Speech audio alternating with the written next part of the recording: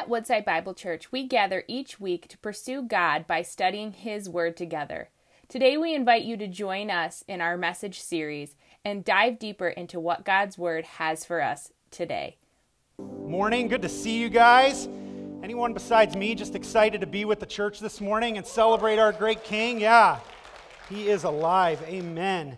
If you have a Bible, I'm going to invite you to open it with me to Matthew chapter 28. Matthew chapter 28. If you don't have a Bible, there should be one below the seat in front of you that you can grab, or if you have a device, phone, whatever, you want to follow along that way.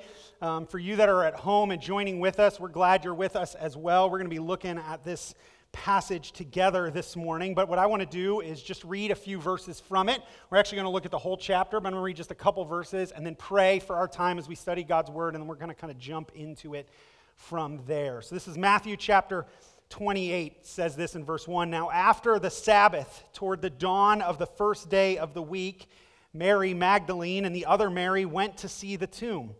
And behold, there was a great earthquake, for an angel of the Lord descended from heaven and came and rolled back the stone and sat on it. His appearance was like lightning and his clothing white as snow. And for fear of him, the guards trembled and became like dead men. But the angel said to the women, "Do not be afraid, for I know that you seek Jesus who was crucified. He is not here, for he has risen, as he said. Come, see the place where he lay. Then go quickly and tell his disciples that he has risen from the dead. And behold, he is going before you to Galilee. There you will see him. See, I have told you."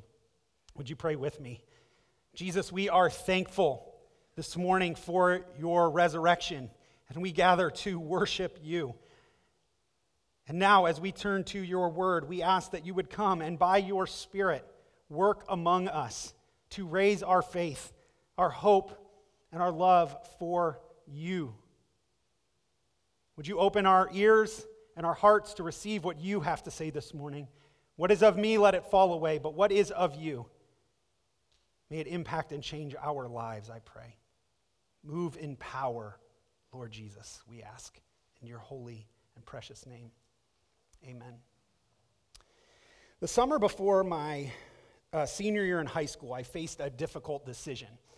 My family were missionaries in the Middle East during the time, and we were home that summer on furlough. And the opportunity came for me to stay with another family that was in my hometown of Akron and to go back to my high school that I had gone to previously before we moved. It was either that or return back to Egypt for my senior year, and that summer I wrestled a lot with what I would do, and ultimately made the decision to stay in Akron to live with another family and to go back to my high school for my senior year. And it was a good year, but it was over the course of the year that I learned something very valuable. I learned the power of presence. A lot of things happened in that year. My soccer team that I was on for high school went to the state finals that year. I celebrated my birthday and various holidays. I had a part in our school musical. I learned to play Wonderwall by Oasis on the guitar. That's not really that important, but it was a fun little anecdote. And all throughout all those events and all those moments, I would call my parents from time to time. I would send them pictures and information about what would happen. But it just wasn't quite the same as I went through all those things as having them there, having them present. I missed their presence because there's a power in presence, isn't there, when we go through the events of life? You know, I think we as a culture have learned that over this past year, the power of presence. As our life has been upended, many things we have gone through, not being able to enjoy the presence oftentimes of the people we love, or feeling separated, distance from them. Reminded that there's a power when we're together for all sorts of events and life and things. I think even one of the things we've been reminded of is the power of presence through, sadly, the many, many deaths that have been experienced over this last year.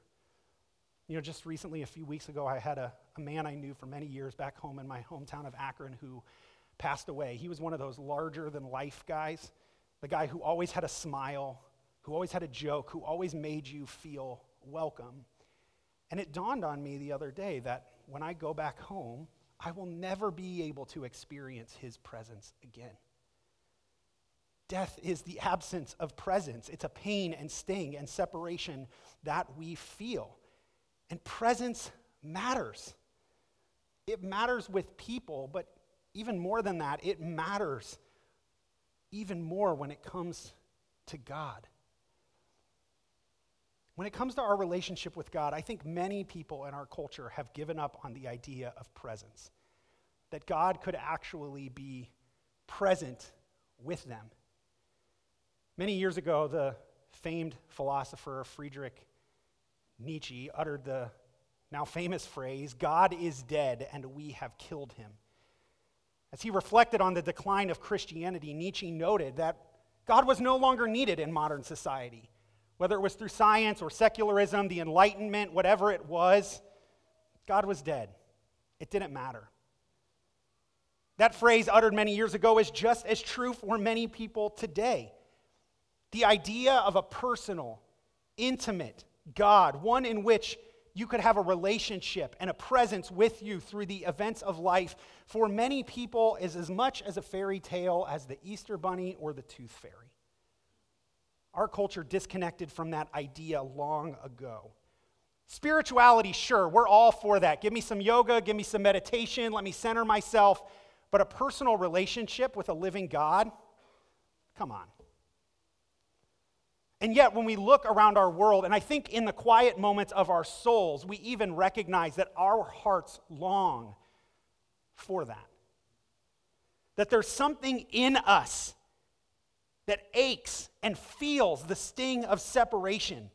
We feel like there's something more, that there's something beyond our human life, like we're created for a more meaningful reality, that the relationships on earth can't just quite satisfy what we long for. And so we fill ourselves with all sorts of things, hoping to distract ourselves from the ache and pain of separation that we feel. But all along, we never stop to think that what we long for, what we could actually experience, is God's presence. Maybe that's you this morning. Maybe you gave up on the idea of God being present with you long ago. Well, if it is, then I think our author Matthew wants to encourage you to rethink your reality. Because Matthew writes for us an account of Jesus' life. He was one of Jesus' earliest disciples. He followed him, learned from him, and he was the one that experienced the reality of Jesus. And he writes this book, the Gospel of Matthew, to share the good news about Jesus, because he believes that there's something significant about his life, about his death, and in fact, his resurrection that's the best news in the whole world. And he wants us to think deeply about what it means. And so in the last chapter of his book, Matthew takes us on a journey. He takes us on a journey through 3 scenes in 3 places. And through that, he wants us to consider, what does this really mean? What does the resurrection of Jesus mean for our lives? The place that Matthew begins is at the tomb of Jesus. We see in verse 1 what we read earlier, that after the Sabbath, toward the dawn of the first day, 2 women, Mary Magdalene and another Mary, went to Jesus' tomb. And then Matthew recounts in the story, and he says, "And behold, there was a great earthquake." Now, in many ways, this is Matthew's invitation to us into the text, to see and to think about what he's saying. Matthew loves this little word, behold. It's the idea of seeing or to observe, to look, to gaze. And Matthew uses it frequently throughout his gospel to kind of raise the drama, to kind of cause us to consider what he's actually sharing. And so as he moves into this story of what happens at the tomb, he begins with this phrase, behold. It's like he's saying to us, look, this is really important. And the first thing that he wants to think about as we come to the tomb is the power of the resurrection. Matthew is the only gospel writer that highlights the earthquake and the angels that were present when Jesus rose from the dead. And the reason that Matthew brings that is he's trying to communicate this is a significant event of cosmic proportions. And so he highlights that heaven itself and that the angels represent and the earth itself and the earthquake that it represents come together in this moment to say, hey, there's something significant happening here. Matthew shared earlier that there was an earthquake that took place on the cross, but now he connects the reality of the cross to the resurrection to say the fact that Jesus rose from the dead matters. There's a power here that unites heaven and earth. Now, at this point, you might be feeling like, this feels a little far-fetched for me. Like, we're talking earthquakes and angels? Like, what's this all about? Sounds like a good story, but I'm not sure this is reality. But it's actually as we come to the tomb that Matthew wants us to deal with the reality of the resurrection. Not just the power, but the reality. For Matthew, the fact that Jesus rose from the dead is an actual historical event that he's recounting. He's not just telling us a nice story. He's recounting to us something that is real and true. And at the tomb, he highlights two key things that we need to consider in regards to the reality of the resurrection. The first thing that Matthew wants us to consider is that the tomb is actually empty. He highlights the fact that Jesus isn't there. They said, you came looking for his body, but he is not here. He has risen. You see, Matthew wants to remind his audience and remind us today that when they came to that tomb that Sunday morning so many years ago, Jesus wasn't there. The tomb was actually empty. And that creates a huge problem for a lot of people. And it causes us a problem today. Because what do you do with an empty tomb? Especially for someone who made the sort of claims that Jesus made. If the tomb is empty, how do you ultimately explain it? Because listen, if you wanted to squash the Jesus movement, if you wanted to just kill at the very beginning this whole radical ragtag group of Jews who now believe Jesus is Lord and Savior and that his resurrection is changing the whole entire world, if you wanted to just put an end to that really quick and snuff it out, there is one simple way to do it. Just produce the body. That's all you got to do. And yet the tomb is empty. And Matthew wants to highlight that the tomb is empty. Because one of the things he points at the tomb is that the Roman guards were there. You see, Jesus was a radical and by many considered an insurrectionist. And so Rome wasn't just about to let anyone deal with Jesus' body and tomb. They post guards to guard his tomb so that his body couldn't be taken, so that his followers wouldn't rise up. Guards were present at this tomb. It was a tomb anyone could have gone and seen. But the problem is, Jesus' body still wasn't there. It was actually empty. And what we know, as much as we can know anything in the reality of history, is that the tomb actually was empty. Michael Grant, who was a professor for a number of years at Cambridge and the University of Edinburgh. He's a historian of ancient Greek and Roman and first century. He's written over 50 books. He's not a Christian. He wrote a book a number of years ago called Jesus, a historian's perspective on the Gospels. And he sought to kind of recalibrate what is the actual historical truth surrounding Jesus. He was a real person. He really lived. What can we find? And at one point in his book, Grant notes the reality of the empty tomb. He writes this, he says, even if the historian chooses to regard the youthful apparition as extra-historical, he cannot justifiably deny the empty tomb. If we apply the same sort of criteria that we would apply to any other ancient literary sources, then the evidence is firm and plausible enough to necessitate the conclusion that the tomb was indeed found empty.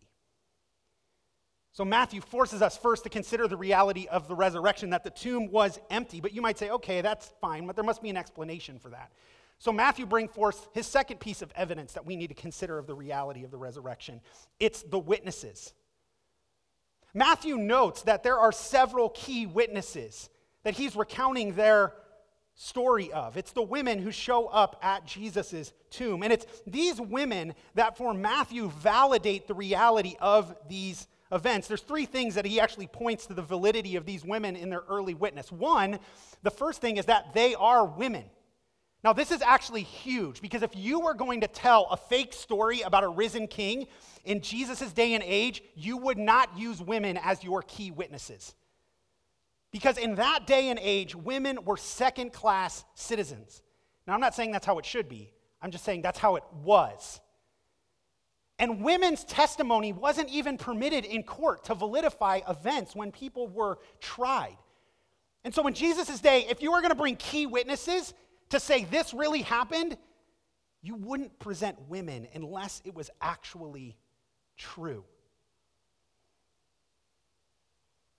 And it was true that Jesus appeared to these women. And on a side note, I think if there was ever a statement of the dignity and value and worth and love that God has for women, it's the fact that Jesus chose to reveal his resurrection to them first. You should be honored by that fact, ladies.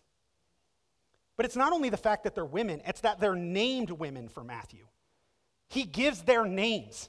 He presents this as real people, not just some women. Mary of Magdala and the other Mary, known disciples of Jesus, they were present there. Matthew would have written this account while they were still alive, and it's as if he's inviting his audience to say, you don't believe me? You can go ask these women. They saw it. So not only the fact that they're women, that they're named, but the second thing is that the fact that these women and Jesus' disciples themselves were genuinely transformed. If there was ever a religion that would not bow the knee and worship before a human being, it is the Jewish religion. It's a religion whose first key tenets of their law is you shall have no other gods before me, and you shall not make for yourself an idol. Yet in this moment, both here and later on in this same chapter, when these followers of Jesus see the risen Christ, they bow in worship. Their lives were utterly transformed, even to the point that they were willing to die for the truth and the reality of the resurrection of Jesus Christ. And so it's here at the tomb that Matthew brings us face to face with the reality of the resurrection.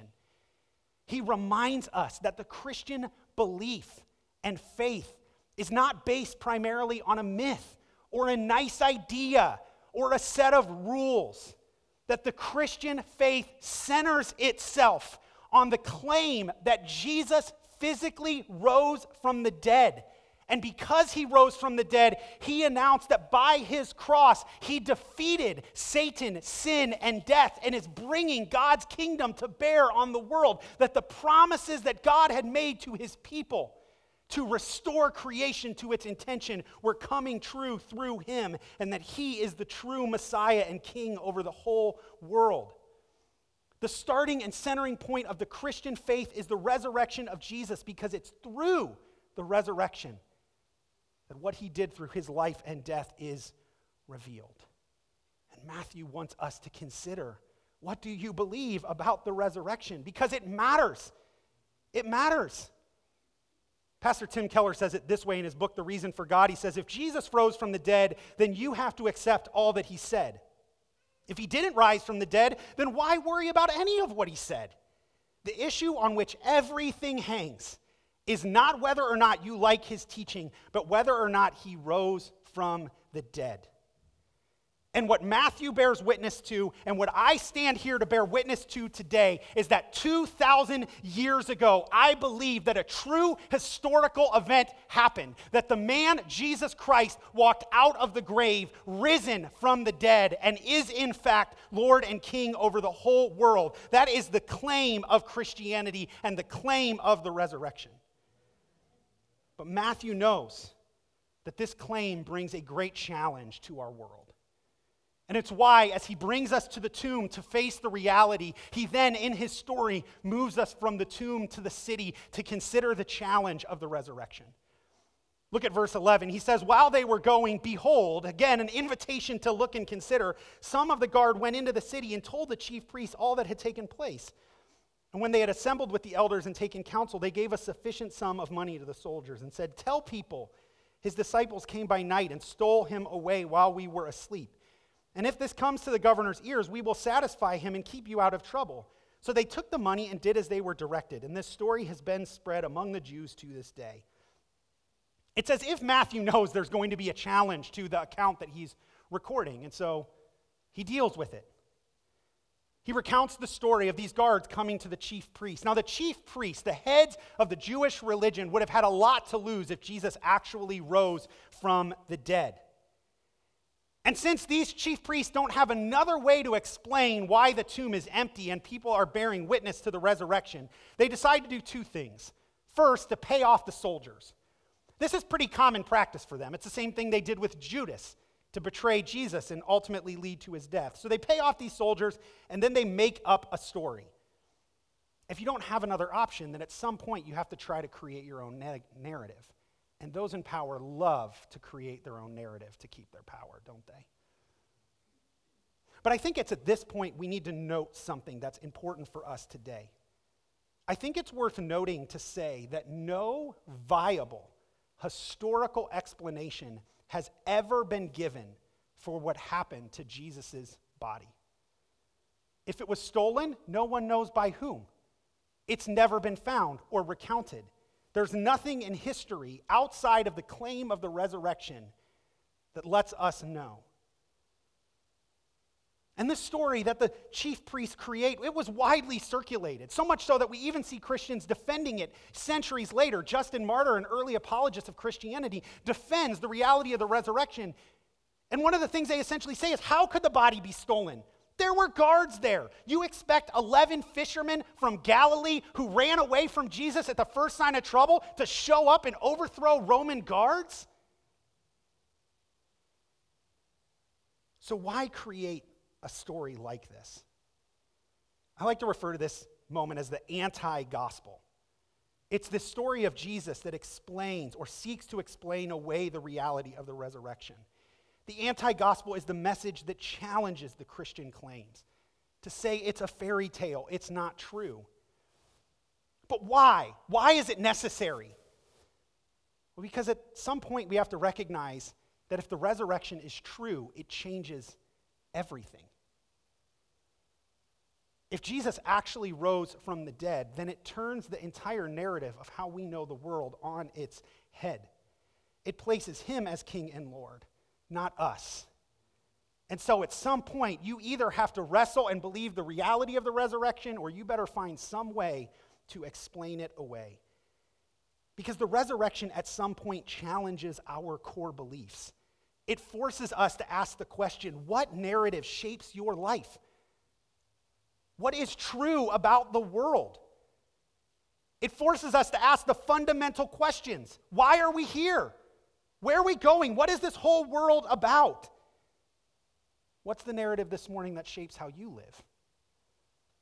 What do you believe about the world? Because the resurrection challenges you to consider, if it is true, then maybe there's a story of reality that you've missed somewhere along the way. And I think it's at this moment that Matthew wants us to challenge and consider what the resurrection means for us. If you're here this morning and you're not a follower of Jesus, I would ask you to consider two things in light of what Matthew presents. First, is the resurrection true? I'd invite you to consider the historical reliability of the resurrection. I believe it is as historically true as anything we can know. And I think you should consider it. And the second thing I think you need to consider is the story in light of it. That if Jesus really is risen from the dead, then that means there is hope for this world. You see, all of us have a longing for a better world. We long for a world that is just and right, where there's an abundance for all, where there's peace and prosperity. But oftentimes, we adopt or believe worldviews that run counter to that reality, to that hope. And yet it's here at the resurrection that God makes his claim that he has a better world. And it's not a world somewhere else. It's a world that's breaking in the midst of this one through the lordship of Jesus Christ. The resurrection provides a reason for living now and a hope for the future, not only for your life, but the whole world. And so Matthew, as he causes us to bring to these claims, he then moves us to his final scene. Because if the resurrection is real and we wrestle with the reality, then what do we do in response? Well, Matthew invites us to go to the place Jesus told his disciples to go, to the mountain on Galilee. And he concludes his gospel by writing, "Now the 11 disciples went to Galilee, to the mountain to which Jesus had directed them. And when they saw him, they worshiped him, but some doubted. And Jesus came and said to them, 'All authority in heaven and on earth has been given to me. Go, therefore, and make disciples of all nations, baptizing them in the name of the Father and of the Son and of the Holy Spirit, teaching them to observe all that I have commanded you.'" You see, it's here on the mountain that we hear the call of the resurrection. As we wrestle with its reality, as we face its challenge, it's on the mountain that we hear the call of the resurrected Christ to join him in his mission and purpose for the world. I love this section because it shows us how we can respond to the reality of the resurrection. The first thing that we see in these disciples as they encounter Jesus alive in front of them, present, is it says that they worshiped him. Because listen, that's what you do when someone rises from the dead. If somebody shows up from the grave, what other option do you have but to bow your knee? But I love that Matthew, in the midst of that, notes that even some of them doubted. That's always an encouraging verse to me. If these disciples could stand in front of the resurrected Christ and still wrestle with what the reality of it and what it means, certainly then God has grace for us in our own journey as we wrestle with our own doubts and seek to understand what his resurrection means. But I think that the doubting also forces us to recognize that it's not often more evidence that we need. Sometimes we come to the resurrection, we think, well, if Jesus just showed up in front of me, of course I would believe. Yet here, the people that knew him most are encountering the resurrected Christ and are still wrestling with the reality. It's not evidence that we need. It's the faith, the trust to believe that he is who he said he is. And then to follow him. See, Jesus then gives his famous call. He reminds them that all authority in heaven and on earth has been given to me. The resurrection reminds us that Jesus is now in charge of the world, that he is the king, and he is moving it towards his purposes. And he invites them and all of us into following that way. He tells them to go and make disciples, to train others, to live life the way Jesus desires for us to live, to now know God's kingdom and live God's ways, to find an entirely new identity, not in themselves, but in the Father, Son, and Holy Spirit. And to teach, to learn, to understand what it looks like to live life Jesus' way. Jesus invites us to his life and his mission. That's how we respond to the resurrection. We worship him, and then we follow him. And then we go and seek to live on mission to help others do the same, to bring the good news of the kingdom through word and deed in all the places that God calls us to be. But in the midst of this call, Jesus gives a promise. And it's this promise that I want us to be reminded of this morning. For Matthew ends his gospel and Jesus ends his words in this moment with this phrase in verse 20, "And behold, I am with you always to the end of the age." You see, the reality of the resurrection, as we wrestle with it, as we face its challenge, and as we respond to its call, we receive a promise from Jesus that he will be with you. That's the good news that we hear this morning, that the Christ is with you, that Jesus himself, his presence, can be with you when you put your faith in him and follow after him. Because of the resurrection, you can know the presence of God. You can know the presence of Jesus in your life, a real presence that brings real love and real joy and real hope for this life and eternity. You, through Jesus, can have your whole world turned around, and you can find in his presence what your heart longs for. Because in the resurrection, God has returned, and he's inviting us back into that relationship.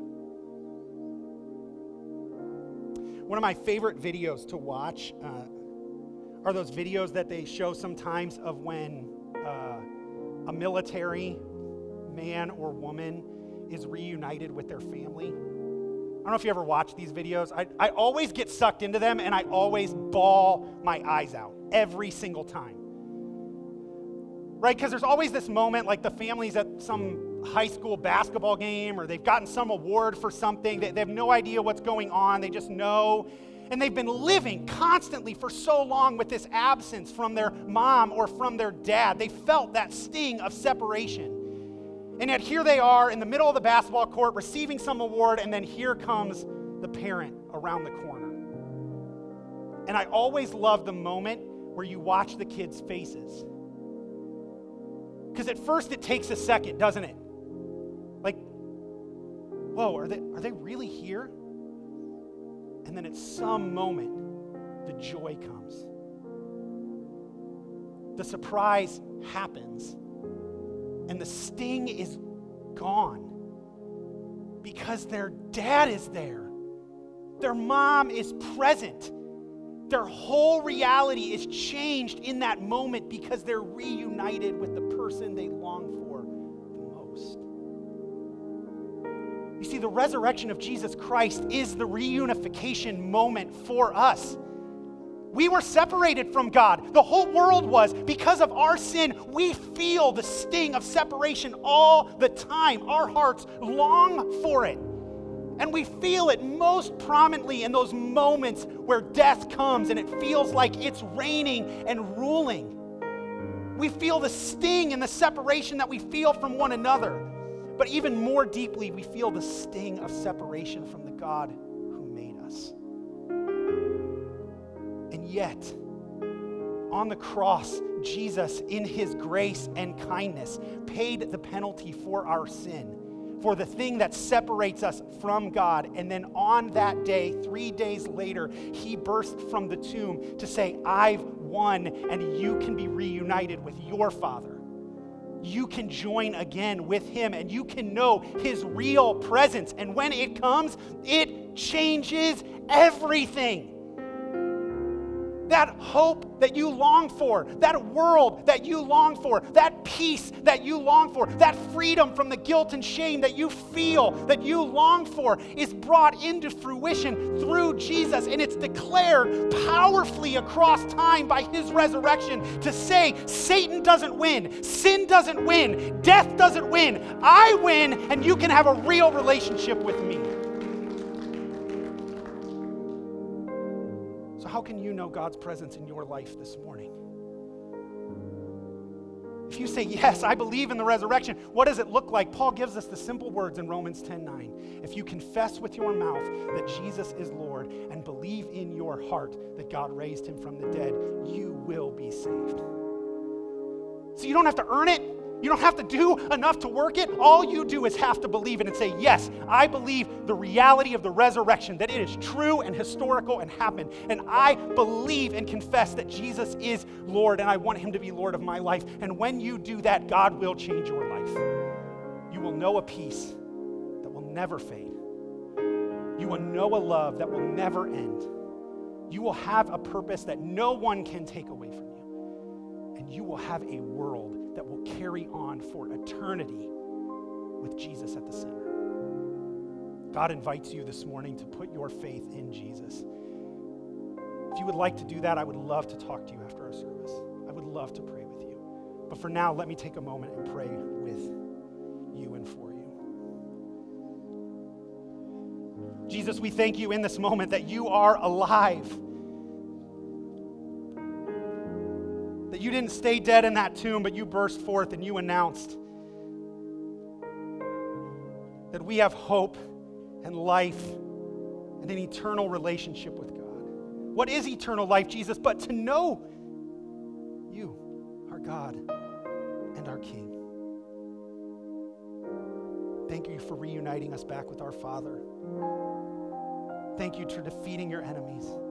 Thank you that you are working in the midst of this world right now to transform us, to change things, That the story of the resurrection is not about some event further down, but it's a moment in reality and history that changes us today.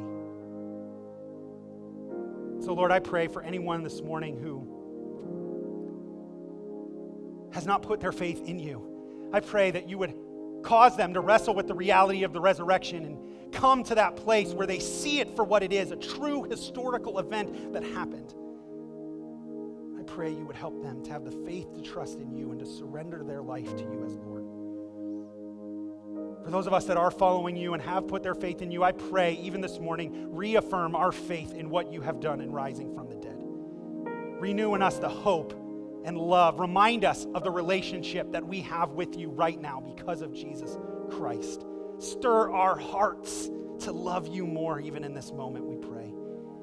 We continue, God, to just celebrate your resurrection this morning and to worship you for who you are. And it's in the mighty name of Jesus we pray. Amen.